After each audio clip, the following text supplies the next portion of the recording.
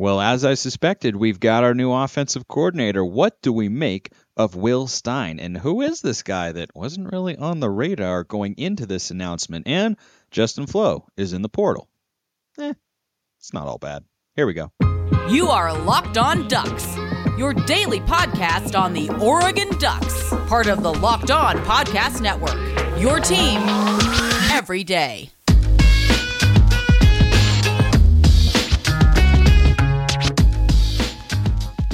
Yes, it is that time once again for Locked On Ducks. I'm your host, Spencer McLaughlin. Thank you so much for making this your first listen or your first view of the day. Part of the Locked On Podcast Network, your number one source to stay up to date with all things Oregon Ducks, which is why if you haven't already, please continue to like, comment, subscribe wherever you listen to or watch this show, which today is brought to you by Omaha Steaks, a gift from the heart, a gift that will be remembered with every unforgettable bite. Order with complete confidence today, knowing you're ordering the very best. Visit omahasteaks.com.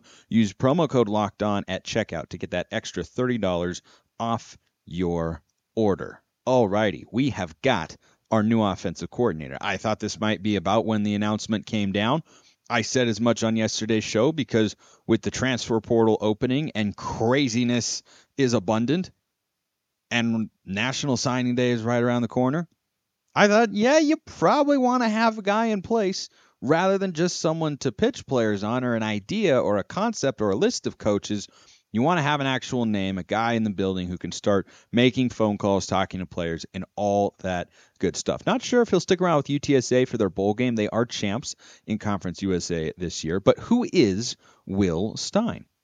He was not one of the four guys that I talked about as being at the top of my wish list on last week's show going into this hire. Doesn't mean I don't like the hire, because I do.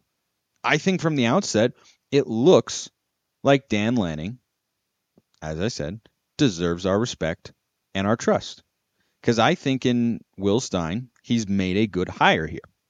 Now, for the last 3 seasons, he's been on staff at UTSA, the first 2 as the passing game coordinator and wide receivers coach. And then this previous one, he stepped into the offensive coordinator position. He is 33 years young. Feels weird to say 33 years old because, as we know, it's not very old. So he's just a year older than Kenny Dillingham. Now, there's a clip of him circulating around that understandably Oregon fans are watching because everyone wants to know as much as they can about this guy. Of course you do. Want to know what kind of offense he runs, want to know what to expect, what his philosophy is.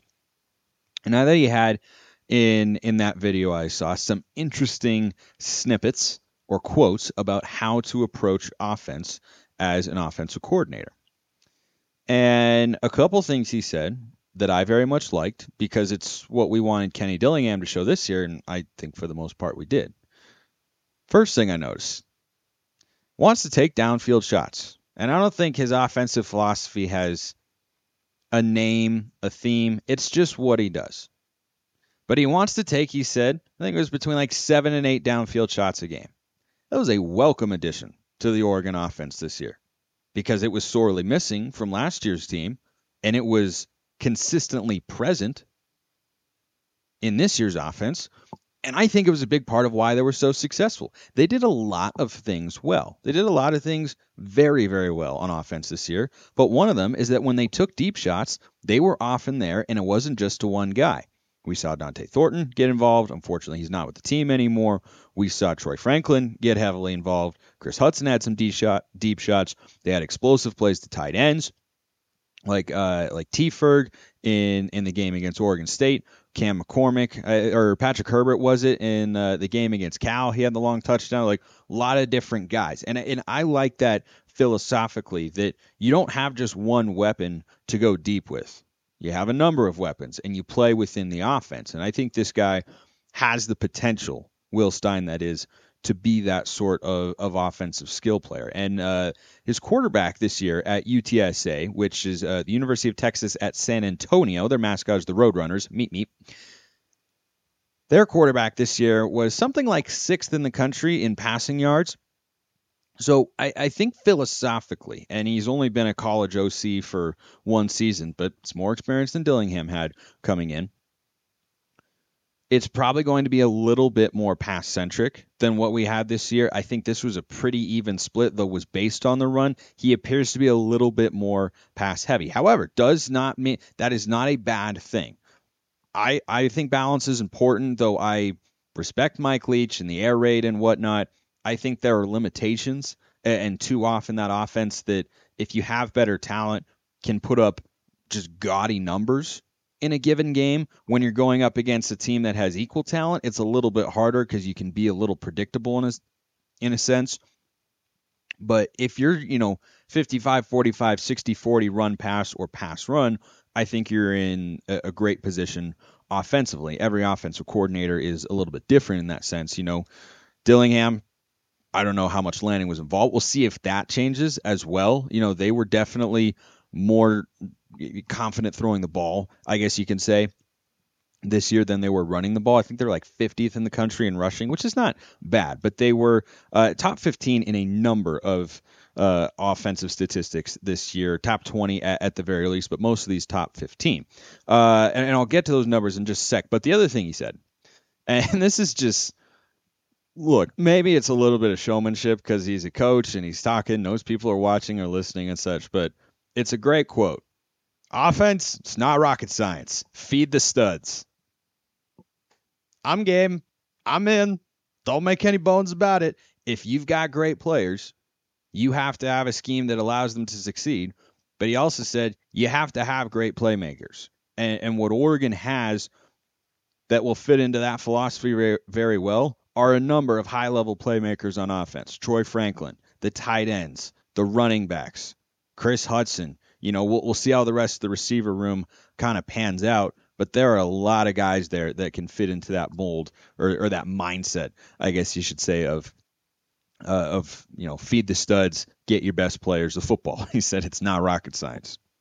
Sometimes it's not. Sometimes, and we saw this number of times this year, coaches outthink the room, and they don't need to. Hopefully he doesn't. So this year, he was in his first season as the offensive coordinator at UTSA.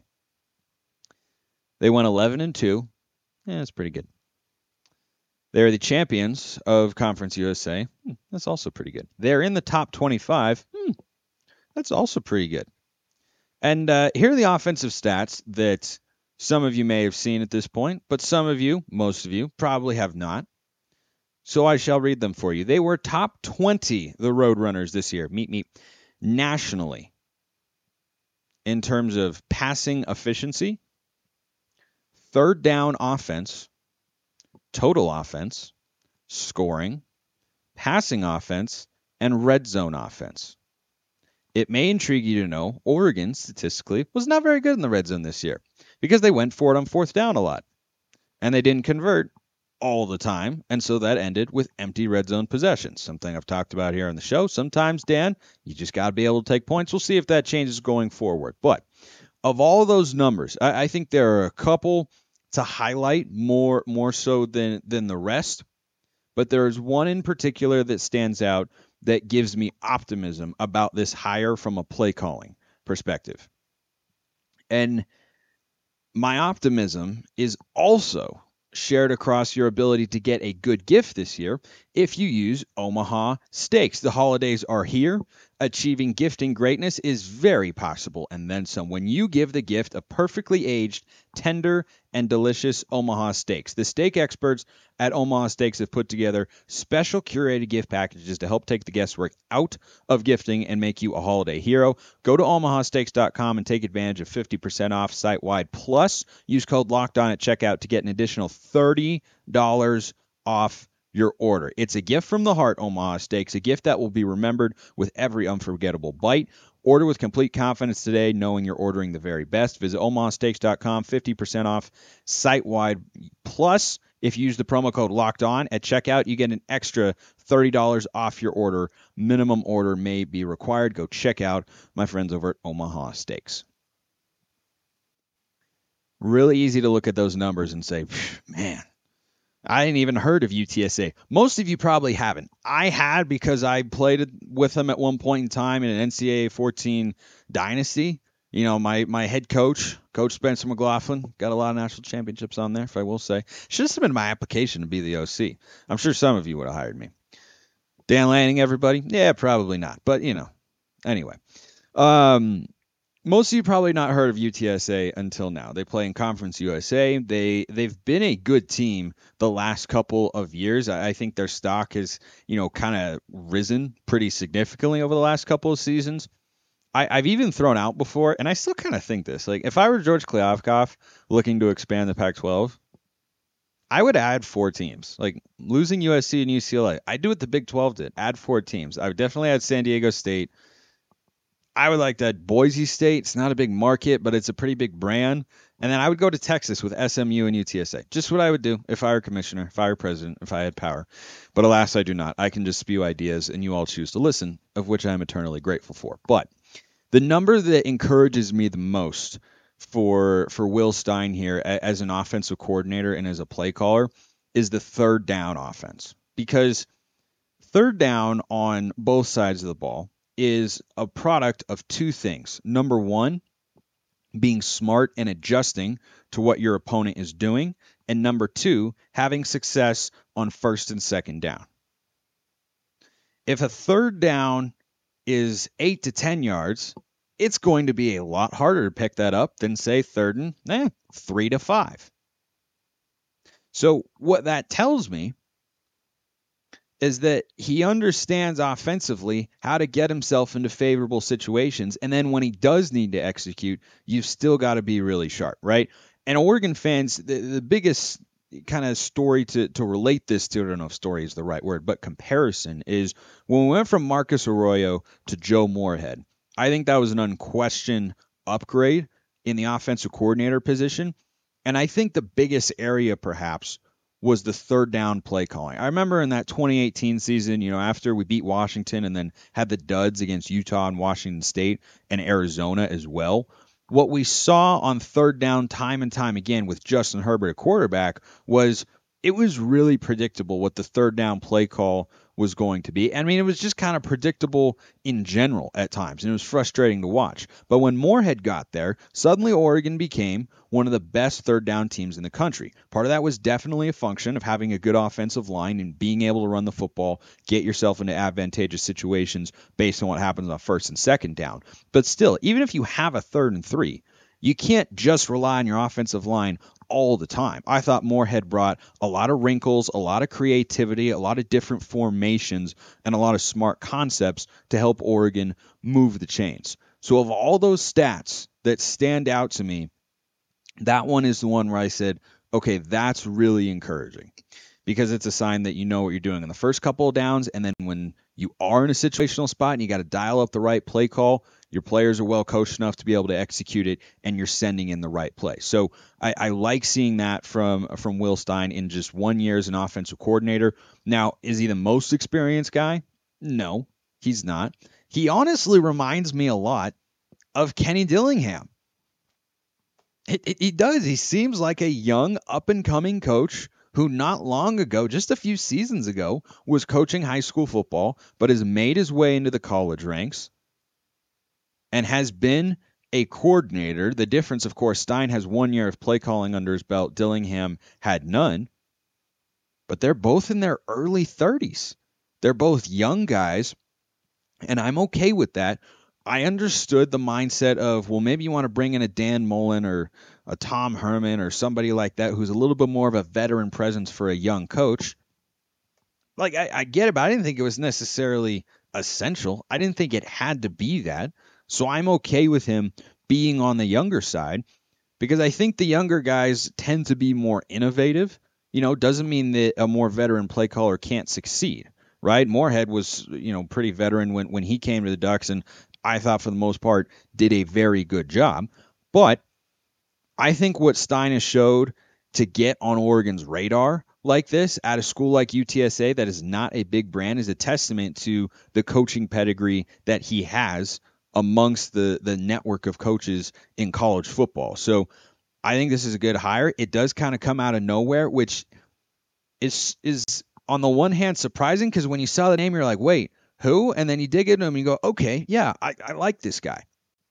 However, the fact that it came somewhat out of the blue, like I'd read a lot of lists and I'd theorized and looked at candidates and ran through and whatnot, and he didn't pop up anywhere that I saw, is right in line with what we've seen from Dan Lanning and the staff all season long. They have been mums the word about injuries, about play styles, about strategy, all that sort of stuff. I remember he got a question asked to him, Lanning did at a presser going into the Utah game, about a schematic X's and O's thing. I don't remember specifically what it was, but basically he looked at the reporter and was, of course, respectful because Dan's a good guy, and said, yeah, I'm not going to divulge that. I'm not going to say that, but yeah, we're working on it.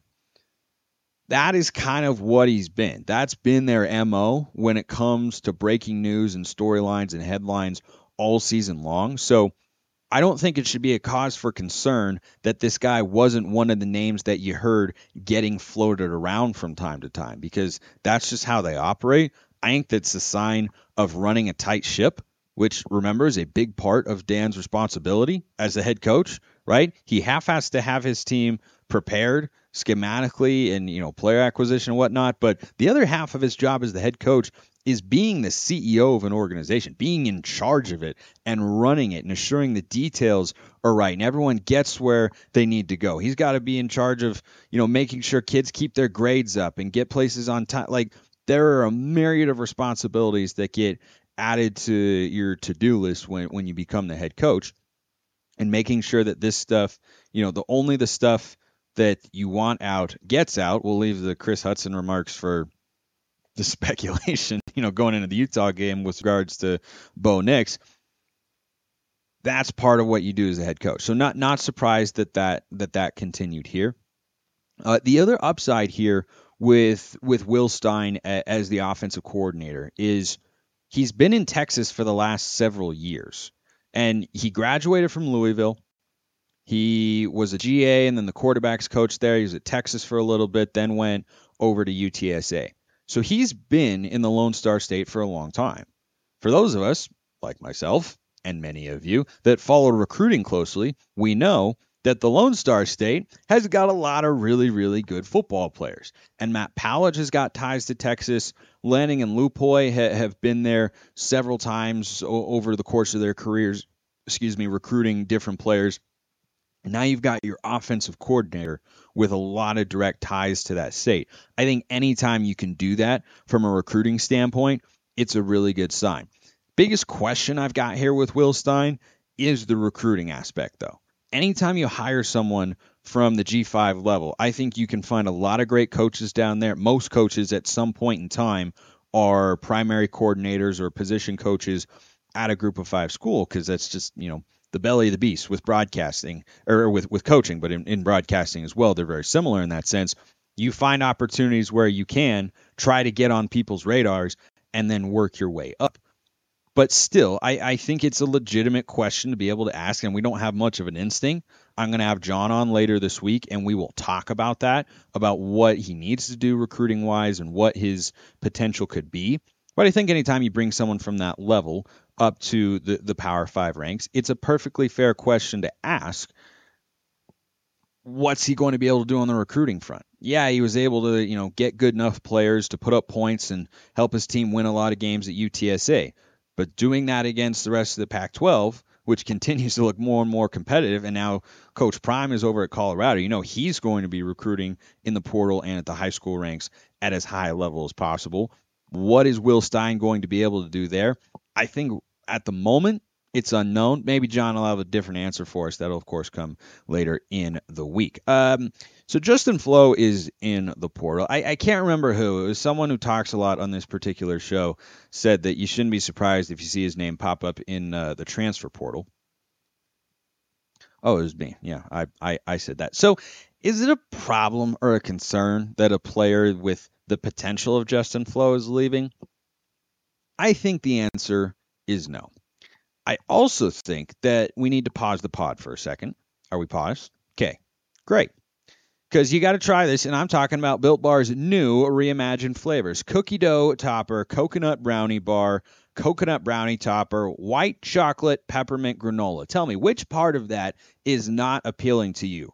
Was it the white chocolate part, the peppermint part, or the granola part? If you don't like any of those three things, again, I got my German 3 here. That was from the other day on the show. Then I don't know what to tell you. I really, really don't. There will be a time before you try these new built flavors, and hopefully there will be a time after you had all these amazing flavors. I eat them all the time. They're loaded up in my golf bag. They keep me going on the course because they're low calorie, high protein, and they taste delicious. Get 15% off your order right now by using the code LOCKEDON15 at built.com. That's 15% off your order right now by using the code LOCKEDON15 at built.com.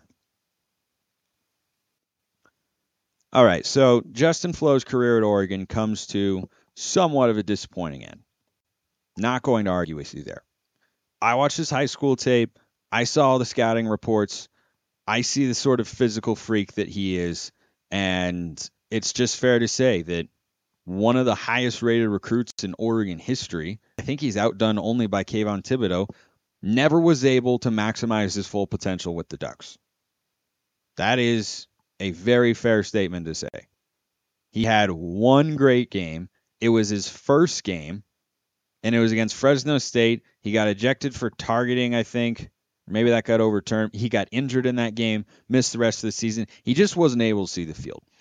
And I think what happened here with Justin Flowe is he has the potential to be a really good football player, but at the moment, he is not.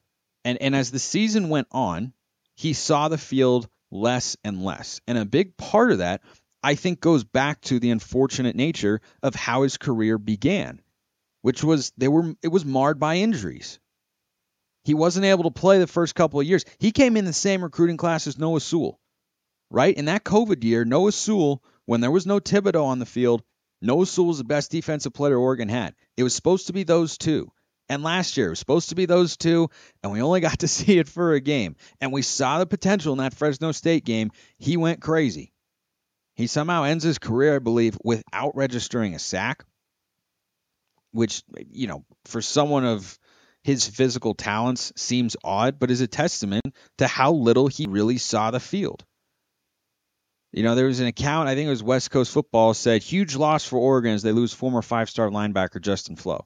No, it's a huge number of stars.